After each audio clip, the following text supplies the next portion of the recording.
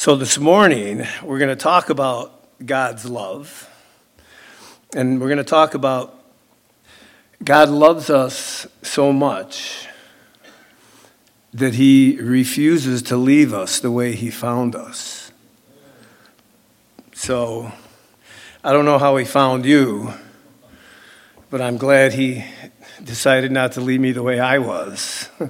And I'm sure that we all, from this perspective now, we can see just how awesome that is. In Romans chapter 5 and verse 8, it says, "But God demonstrates his own love toward us in that while we were yet sinners, Christ died for us." While we were at our worst state, Jesus died for us. So I'm going to kick a word around this morning, and I was trying to see if there was such a thing of word abuse, but I don't think there is. But I'm going to abuse the word cooperate a little bit this morning. So please bear with me. But the word means to work jointly toward the same end, to work side by side.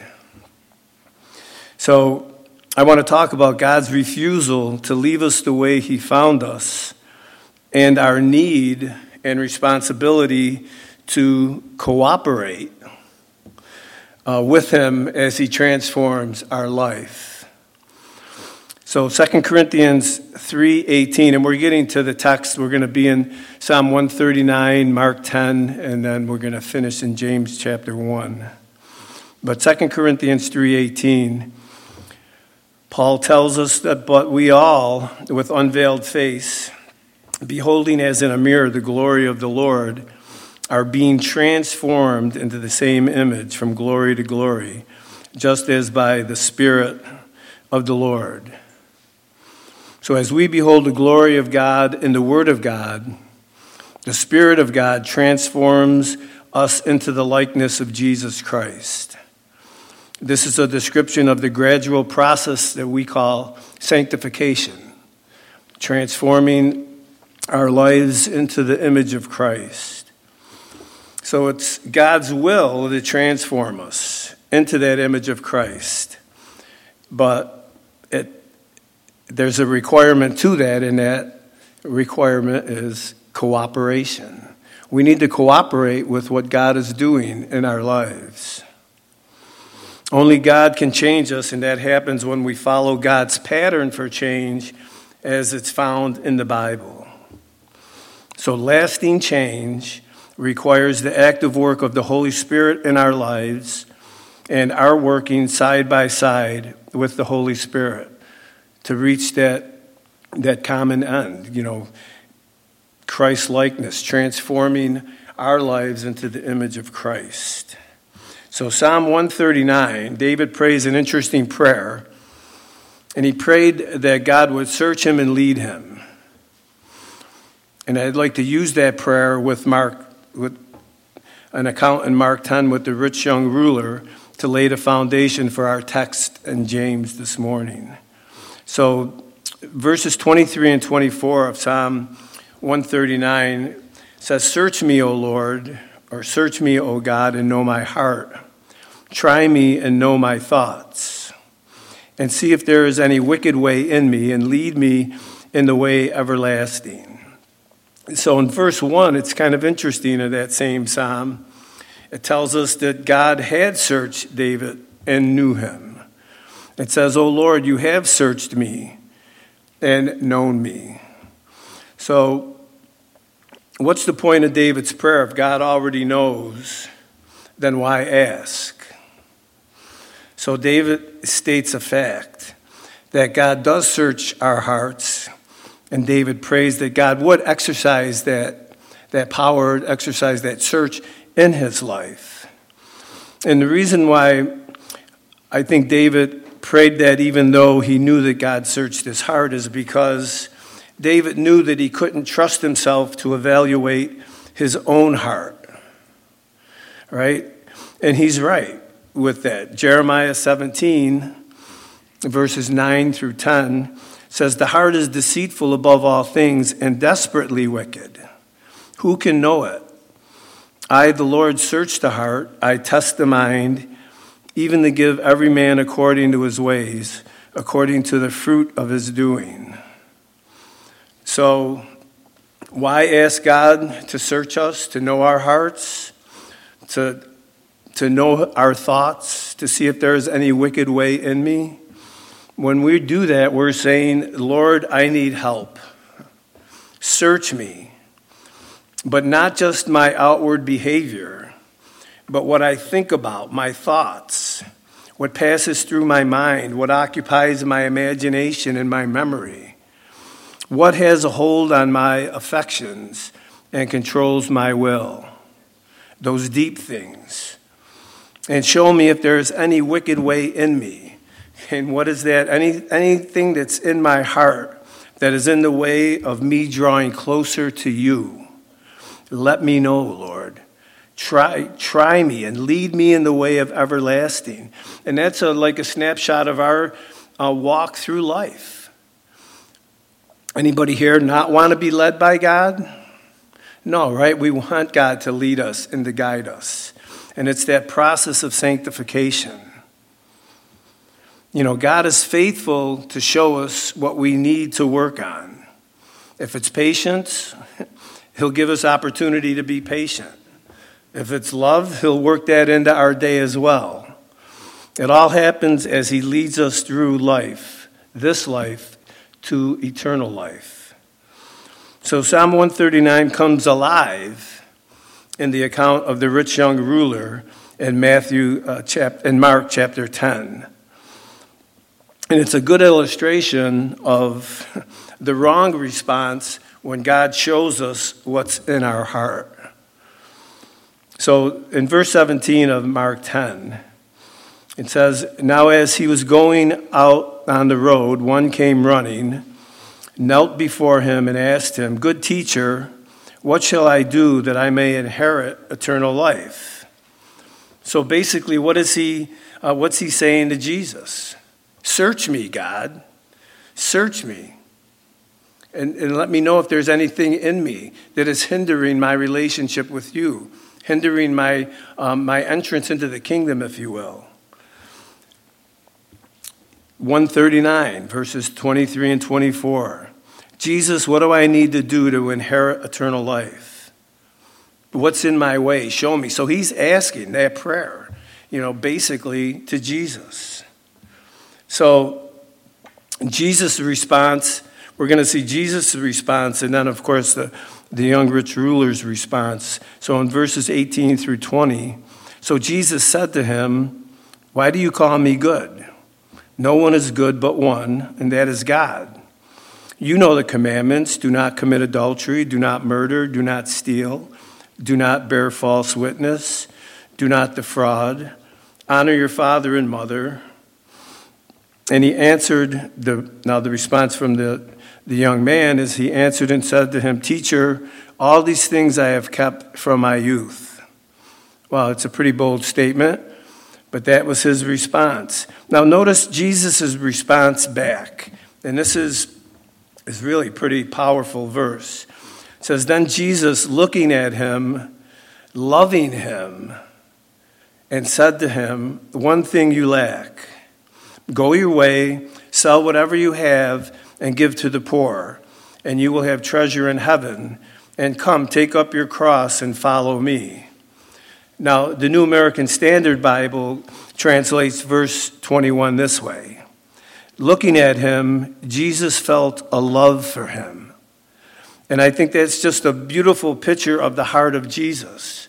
He loved this young man in the state that he was in.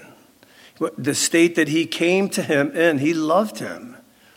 But you know what? Jesus wasn't going to leave him that way. I mean, God loves us so much. He finds us a certain way, and then he starts to cultivate his character into our lives. And that is such a freeing thing to think that no matter how God found us, He is committed not to leave us that way. He is determined to change us. We just need to cooperate with what he's doing. He refused to leave this young man the way he found him. But, now the ball's in his court, and his response is in verse 22. But the young man said, it says, but he was sad at this word and went his way sorrowful, for he had great possessions. Jesus saw into this young man's heart, just like he's looking into our hearts today, just as he does every day, looking into our hearts. And he saw that this young man was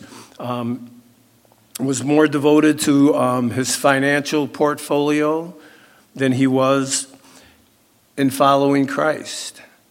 Jesus told him two things, right? He told him to go sell whatever you have and give to the poor, and then to follow him to the cross. Take up your cross and follow me. So the one thing that he lacked was an undivided allegiance to God. Since wealth was his God, he was devoted to that wealth rather than God. And the question that we need to ask ourselves is, who or what are we sold out to? Are we sold out to our relationship with the Lord? Are we sold out to that? Or are we kind of, so-so, menza, dependent on, the day or how we got up, or, there's just so many different factors that we could add in to that. But the point is, Jesus was telling him the way to eternal life was to turn from trusting in himself, his good works, his earthly securities, and to trust Jesus. So in other words, Jesus was telling him, get rid of the stuff. We got to get rid of the stuff. What stuff is in your life that is hindering this process? Because God is determined to not leave you the way that you are, even right now. And he's committed to bringing that transformation in our lives. So whatever the stuff is, and you know what, it could be different for all of us. But whatever the stuff is, it's got to go. So I challenge you to cooperate with God with what he's working and doing in your life. And you know what it is, right? Because you know what it is. And he's going to keep being persistent to bring about that change. So with that said, what should our response or our attitude be when we pray Psalm 139 and God shows us what's in our heart? So we say the prayer, God shows us, puts his finger on it, points it out to us in our lives, and then what do we do with that? What do we do with that? Now, something happened to me this last couple days that really kind of drove home this point about, just allowing God to work this character transformation in me. And, we're gonna look at James and dealing with trials, but I have to share this because I was thinking about it this morning. 1 second. Okay. So we had our roof done at our house. Okay. So I don't know if anybody's had their roof replaced lately. It's interesting. So the process is they send the guy over to look at everything, and they kind of give you the rundown. This is what's going to happen. And I got the impression from what the guy said that they're going to come and they're going to do all this stuff, and they're going to take the roof off, put the new one on. We're going to cover up all the shrubs you have, your flowers. And you think that this is going to be great. They're going to come, they're going to take the roof off, put a new one on. It's going to be great. Then they're going to just move all this stuff out of the way, and everything's going to look the way that it did before they got there. So, we didn't even get to how to deal with trials yet, right? So they come, and, they put all this stuff up, which, the guy said they were going to do. But, then you hear, you start hearing a little noise, and then you start hearing pieces of the roof hitting the other part of the roof and then landing in the lawn. And, it really looked like a bomb went off at our house. And, all of the nice stuff that they put up to protect everything got crushed and, with the roofing falling on it. And so we're in the house. It's, it's like we're captive now to what's happening. And so, to make a long story short, it just got progressively worse. So now we're thinking, but boy, this guy said that, everything was going to be great, everything was going to be protected. And so now we're starting to not get an attitude, but get a little concerned about maybe the guy wasn't as accurate with his description as to what was supposed to happen. So, and I'm going to make a point here eventually. So that's day one. So day one, they have the roof done, and they have to come back and do the porch. So, we're praying, okay, Lord, this is good, a little different. But, like they were there till like 10 o'clock at night, cleaning up, doing stuff.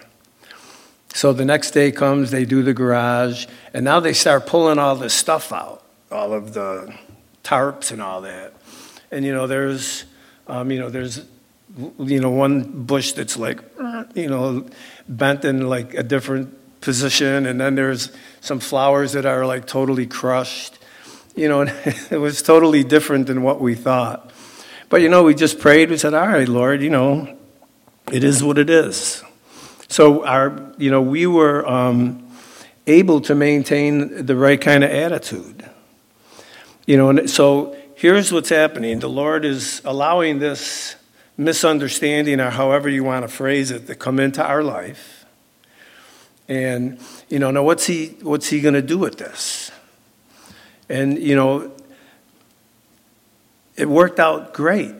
Everything, the roof looks great. The yard is better, right? But there's a point to this. See, how we handled this, knowing that, okay, Lord, we had a little different perspective. Maybe we understood things a little differently, but it didn't affect us in our attitude. We were able to learn from this. Okay, maybe we didn't understand. So we had learned a lesson. So now we got to fast forward. It's the end of, it's Friday. So I'm looking around and I noticed that some of the flashing is not in a certain spot. So I called the guy and he comes right back and, fixes it. And so we're talking and it's just amazing. So he says, hey, Toby, I think his name is Toby. He said, you're a pastor. And I said, yeah, up at the church up the road, up the hill, at Calvary Chapel of Rochester. And he said, hey, I know I'm here for the roof, but I really need to talk to you. And we just talked for about 40 minutes, half hour, 40 minutes. So before he left, he said, will you just please pray for me? So I prayed for him, But here's the point I'm trying to make. We go through difficulties. The Lord allows things to come into our life, and he's refining us. And it was really a blessing for us because just think if I would have given in and said, what, Lord, later for this. These guys are destroying, blah, blah. I could have just went, no, but we just said, hey, you know what, all right, let's pray. We don't know what the Lord's up to, but if I would have blown my witness, I would have never had the opportunity to speak into this young man's life and to pray with him. So when we get into James, there's more to all of this than we really imagine, because we have no idea. The Lord is cultivating his character in us for a reason. And sometimes part of that is like, okay, Lord, what are you doing kind of thing, and just wait. And we're going to talk about this, but sometimes, we got to just wait and let things take its course. Let things play out before, we get overly concerned. So we're going to get into James chapter 1, and for you seniors, this might be a little bit of review. I think like a year and a half ago, we went through James chapter, the whole book, but we did spend some time in the first chapter. But, it's having the right attitude. So chapter 1 of James is going to be an enormous help in shaping our attitude when dealing with those times where God gets specific in our lives, and he allows those glorious and refining trials into our lives. So, and keep in mind, this is just one of many, many places in the Word of God that will keep you in that transformation mode. So, our attitude in trials. So what's an attitude? An attitude or attitudes are patterns of thinking formed over a long period of time. So if it takes a long period of time to acquire a bad attitude, it might take a little bit of time to change that too. So we need to be patient with that. But attitudes, right away we see if we remember the contrast, we see the contrast between the rich young ruler and his response to what the Lord was speaking into his life. And we're going to see a big contrast as we look at James and the outcome of following James's remarks on dealing with trials. So there's only two ways things could go, God's way or the wrong way. All right, so we want God's way. So James chapter 1, verse 1 and 2, it says, James, a bondservant of God and of the Lord Jesus Christ, to the 12 tribes which are scattered abroad, greetings. My brethren, count it all joy when you fall into various trials. So count it all joy. And that word count it's an accounting word. It means to assess or to reckon. And James is asking us to think or take inventory to see what there is to learn from the situation or the trial that we're in. So it's the troubles and the difficulties are the tools that refine and purify our faith, producing patience and endurance in our lives. So notice it says that James also tells us that when you fall into various trials, notice he didn't say if you fall into trials. He said when you fall into various trials. And right, we've all experienced them, those sudden, unexpected hardships. I was thinking about this. Yeah, I have my phone, right? I was thinking about, I'm always putting stuff on my calendar. So you can't go to your calendar and say, oh, you know what, next week is wide open. I'm gonna schedule some trials. I'm going to schedule 2 trials, one on Tuesday and then one on Friday because, my schedule is kind of free. Wouldn't that be great if we could do that? If we could schedule them. Lord, can we, this week's kind of busy, so could we have a trial-free week? It doesn't work that way. I wish it did. But, it seems like all of a sudden they're there. You wake up, boom, the roof is leaking. No, they just fixed the roof. Hopefully it's not leaking. But, you wake up and it's there. And they come in, he talks about various trials, and it comes from the Old Testament that refers to Joseph's coat of many colors or varied colors. So the reality is that trials come in all different shapes and sizes, right? And they're different. They're different. Trials that one person might face are totally different than the way another person would face them, right? So it's important for us to understand that. They come in there's physical trials, emotional, money, issues with drugs. They come in all shapes and forms. But it's important to note that James didn't say that a believer should be joyous for the trials, but to count it all joy in the trial. And there's a reason for that, and we're going to, as we go through that, we'll see what the reason is. But many people count it all joy when we escape a trial. Like, whew, that was close, right? But that's not it. James said to count it all joy in the midst of the trial. And why is that? Because believe it or not, there's advantages to our trials, right? God is doing something. God is allowing something into our lives for a reason. And in parentheses in my note, I put repeat that. So God is doing something. That in itself is something to rejoice over. That God is doing something in your life. And he cares enough about you, loves you enough to not just let it go. That issue or whatever it is hindering your relationship with him. And he doesn't want that. He doesn't want anything in the way of hindering his relationship, his working in our lives to transform us and to conform us into the image of Christ. And like I said, he's determined to make those changes. And you know what? It goes a lot easier when we cooperate with what God is doing. So important for us to understand that. Cooperating with God. Saints, we need to understand that sanctification, this transformation of our character, requires teamwork. It's the Lord in us. It's the Holy Spirit in us. It's teamwork. We're in it together. You just can't sit back and watch it happen. It just doesn't. It's not like I was going to use a science reference, but I really wasn't that good in science. But I think it's osmosis.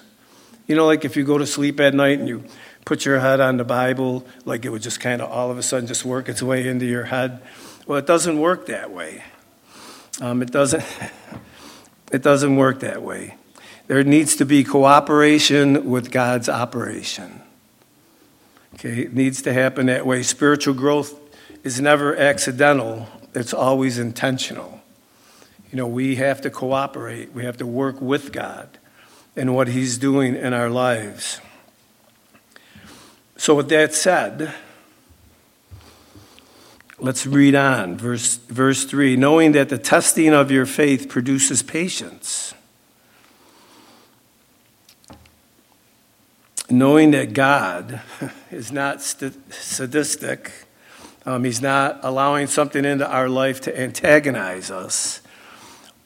No, when God allows a trial in our lives, when he allows things in our lives, he's doing it to produce Christ-like character in us. And sometimes the testing of our faith hurts, but it'll never harm you. It might hurt, but it'll never harm you. So what's patience? Patience is the ability to remain under. God is trying to produce in us that staying power through this trial, the ability to remain under the pressure of the trial, to see it through. So it's like this. When a trial comes into our lives, it puts pressure on us. And really, naturally, the first thing that we want to do when we feel that pressure is to get out from under it. Right? Or is it just probably me? All right? The pressure is, it's starting. You're starting to feel the pressure, and our first response is, "Wow, I just got to get out of it. Get out from under this." Don't do that. Don't do that. Remember, God is trying to produce patience in us, this endurance, that ability to remain under the pressure of what he's trying to teach you. Don't jump ship on what God is doing in your life. You gotta stay the course. It's about cooperating with God, trusting him, and not fighting against what he's trying to do. Anybody fight against God at times? We do it. Sometimes it's just like a natural response, but that's all part of the growth process. And James is saying, hey, wait a minute. If something's going on in your life and the pressure is building, you got to do the best you can to just chill and let the Lord work. Let the Lord work. Patience is the funnel through which a majority of our Christian virtue flows into our lives. Patience.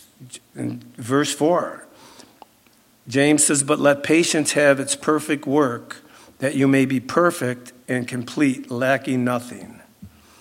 So let patience have its perfect work. Let the trial you're facing accomplish the purpose for which God has allowed it or intended. There's a reason for it. And if we give in too quickly, we miss what God is trying to do. And God just doesn't say, okay, let's move on to something else. God has a way of bringing us right back to it again and again and again. Because He's got all the time in the world, right? Right. Time is not an issue for God. And He's just going to keep working on it until we get it. All right? And that's important for us to understand that. Don't hinder God's work in your life, but instead, cooperate. Thought you guys would have got it by now. Cooperate, yes. Cooperate with what He's doing. And the whole idea when it talks about letting patience have its perfect work, it's talking about taking your hands off of the situation. Like take your hands off, take a step back, and see what's going on.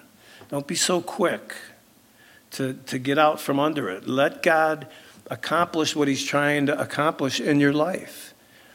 Because we just keep short-circuiting the process, and God keeps bringing us back. Patience, endurance. God's trying to work all of this into our lives because He's molding us, He's shaping us, and it's a process. And part of the process, the problem with the process at times for us is that we forget that God is doing something. Then we keep trying and we keep failing, and before you know it, we get discouraged, and we have a tendency to give up. Don't do that. Don't do that, guys. It's not how often we fall. It's how long we stay down. If we fail, come on, we all know, right? If we're honest, right, we all know that we're going to fail, and we have failed. And, it might be different for all of us, but, it could be a month, it could be 2 months, it could be a year, back and forth with the Lord. Some of us here could be spending years wandering away from God because God has allowed something difficult into your life that you wouldn't deal with, and you walked away, gave up on the whole process. But you know what? And you notice I did say that something difficult in your life that you wouldn't deal with. And it's not, I didn't say couldn't for a reason, because a lot of times we walk away because we don't want to deal with it anymore. We feel like we can't. I've tried, and I've failed. But we need to understand that it's not that we couldn't. It's that we wouldn't, and we can't give up because, what did Paul tell us in 1 Corinthians 10:13? It says that no temptation has overtaken you except such as is common to man. But God is faithful, who will not allow you to be tempted beyond what you are able, but with the temptation will also make a way of escape that you may be able to bear it. As difficult as it may seem, there is no temptation that can overtake you except what is common. Things that we face, they seem so weird and difficult to us, but you know what? It's all common to man. We might feel it differently, we might try to deal with it differently, but there's nothing that as such is not common to man. But God is faithful. And it says that he will not allow you to be tempted beyond what you are able. But with the temptation, he's going to make a way of escape. God is working something into our lives, and we just can't give up. We just can't throw in the towel because, we're missing out on something that God wants to teach us. So there's so much God wants to change in our lives. So let him do it. So I'm going to say it again. Cooperate with God. Work jointly towards the same end. God wants to change us, all right? And I don't mean next week. I don't mean next month. I mean right now. God wants to change your life. God wants to transform your life today more and more into the image of Christ. And here's why we should persevere. And if you guys could think of a better reason, let me know. But let me reread verse 4. But let patience have its perfect work. Why? That you may be perfect and complete, lacking nothing. Now, of course, I'm not talking about sinless perfection, but I'm talking about maturity. And that's kind of the theme through the book of James. It's growing in Christ. It's about spiritual maturity. And really, the goal is maturity, right? We want to mature in Christ, just like we would want our kids to grow up and mature into responsible adults. Well, God wants his kids to grow up to be responsible Christians, believers. The goal is maturity. And maturity comes as Jesus is conformed into our lives as we grow in him. And then the last verse that we're going to look at, and it's verse 5. It says, if anyone or if any of you lacks wisdom, let him ask of God, who gives to all liberally and without reproach, and it will be given to him. So God offers wisdom concerning the specifics. He's not holding back. If anyone lacks wisdom, let him ask of God. You're in a situation and, things seem like they're getting out of control. Well, James is saying, well, if you need wisdom, if you need direction, if you need guidance, ask God. It's so basic. And, something interesting that I always thought was kind of intriguing about the book of James and James's life is that, keep in mind, he grew up with Jesus. Jesus was his older brother. And, this is, just my speculation. So I can't say this is gospel. But, what do you think it was like for James to, facing a situation, and he goes to Jesus. Jesus, I'm trying to figure out what to do, whatever the situation, and Jesus speaks into his life. He goes back and makes the application, things work out. Something comes up in James's life again, boom, goes to Jesus. And now, but keep in mind, at this point he thinks he's talking to his older brother, but he's speaking to the Lord. And now he's writing the book. He's writing to those who are dispersed. He's writing the book of James. And I almost look at this verse as it's almost like something that he lived. If anyone lacks wisdom, let him ask of God. That's what he was doing his whole life growing up. Going to Jesus, asking for advice, asking for guidance. For him, it was just like a matter of fact. And he's saying this to the church now.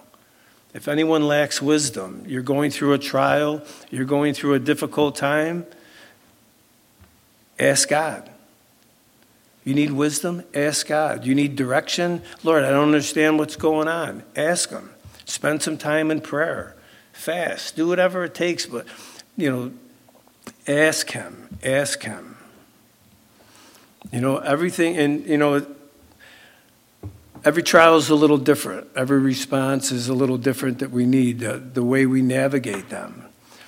And, this is just a beautiful way to just wear out that path to the throne of grace and just praying and spending time with the Lord.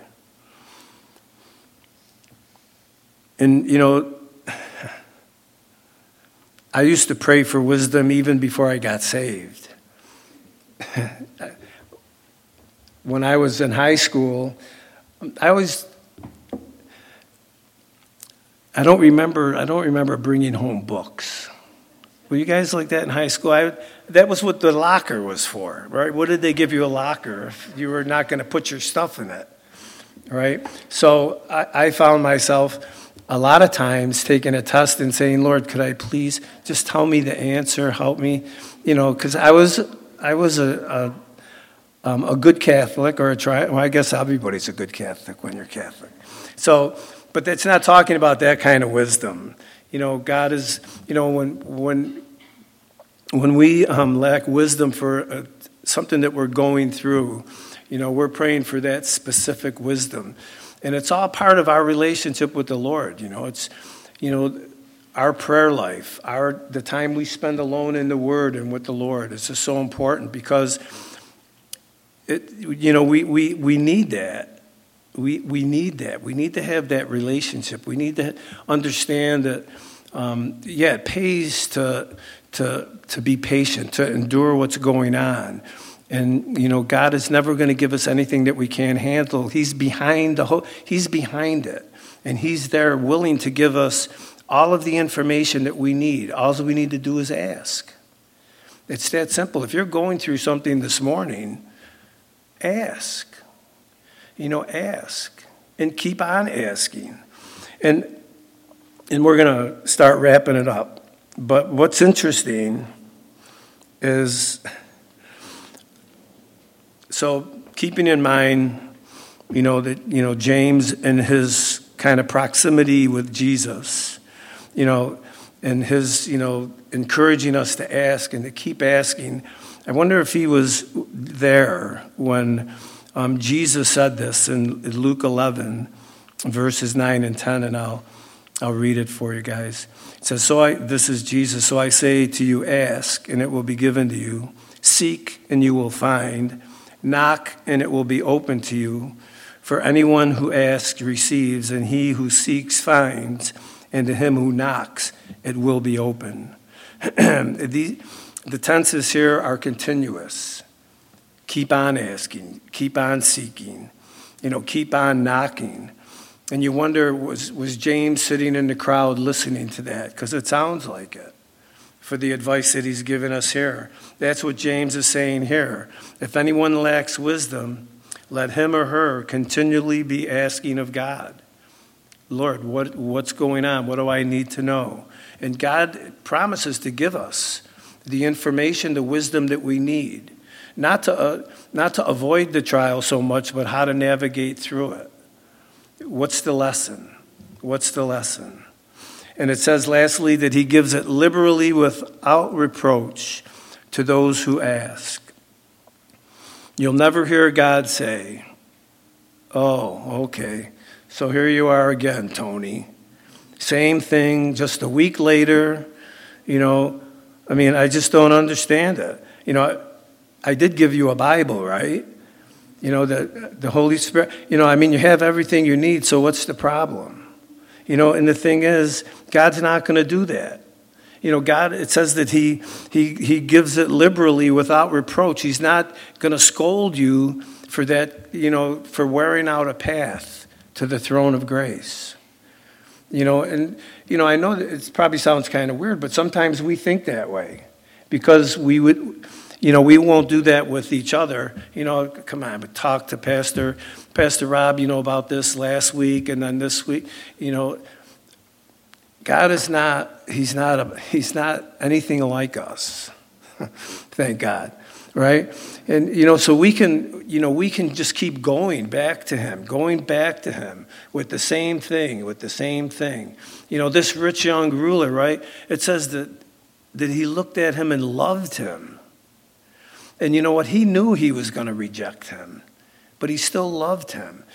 God He gives wisdom liberally and without reproach. We can just keep going and keep going and keep going. Once again, thinking of James and Jesus and their relationship growing up. Could you imagine, James, how he's continuing to go to his big brother, and then all of a sudden Jesus saying, hey, kid, come on, go away, you're bothering me. Could you, you would never even in a minute think that he would say that to James. Guys, we have to get past all of that emotional, whatever, we just got to get past whatever it is that would hinder us from getting involved with the process of what God is doing in our lives. And I know a lot of times it doesn't seem that way, but it gets to be a challenge. It gets to be a challenge because none of us, nobody wants to be uncomfortable. Nobody wants to go through the trials of life. We'd love to avoid them, but you know what? Sometimes God uses them as tools in our life. So important for us to understand that. Paul echoes this whole thought in Ephesians 4 when he says, let us therefore come boldly to the throne of grace, that we might obtain mercy and find grace to help in time of need. And then in Hebrews chapter 10, verses 9 through 23, the writer of Hebrews says, therefore, brethren, having boldness to enter the holiest by the blood of Jesus, by a new and living way, which he consecrated for us through the veil, that is, his flesh. And having a high priest over the house of God, let us draw near with a true heart and full assurance of faith, having our hearts sprinkled from an evil conscience and our bodies washed with pure water. Let us hold fast the confession of our hope without wavering, for he who promised is faithful. So I'm going to leave you guys with a thought. And I wanted to close with a song, so I'm not going to sing.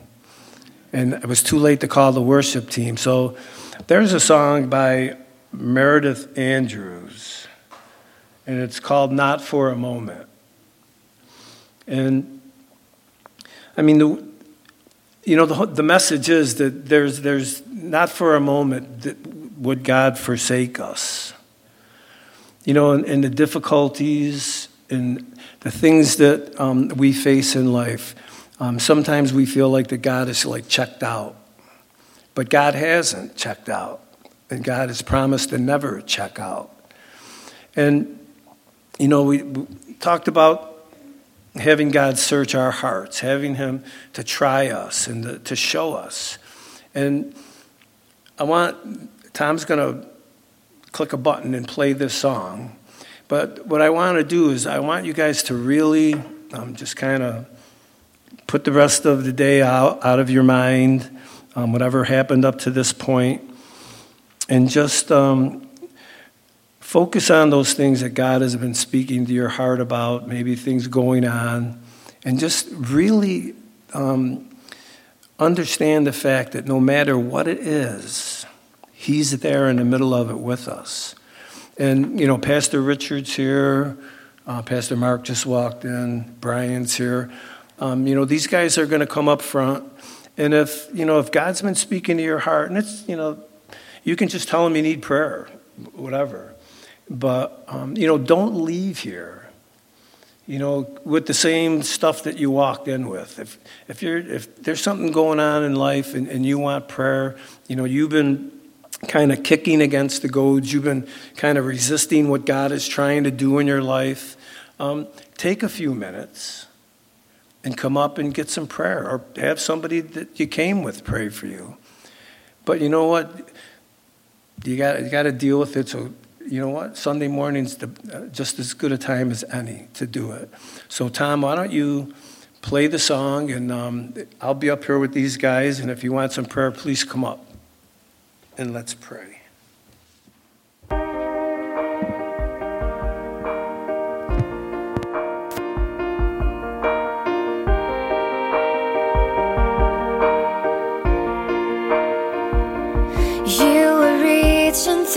the storm, walking on the water, even when I could not see. In the middle of it all, when I thought you were 1,000 miles away, not for a moment did you forsake me.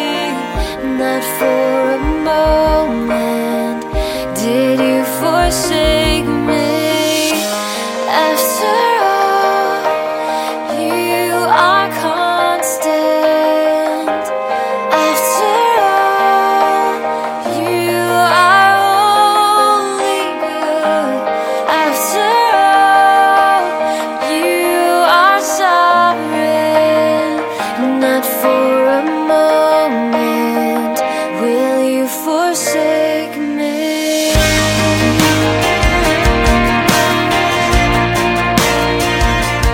You were singing in the dark, whispering your promise, even when I could not hear.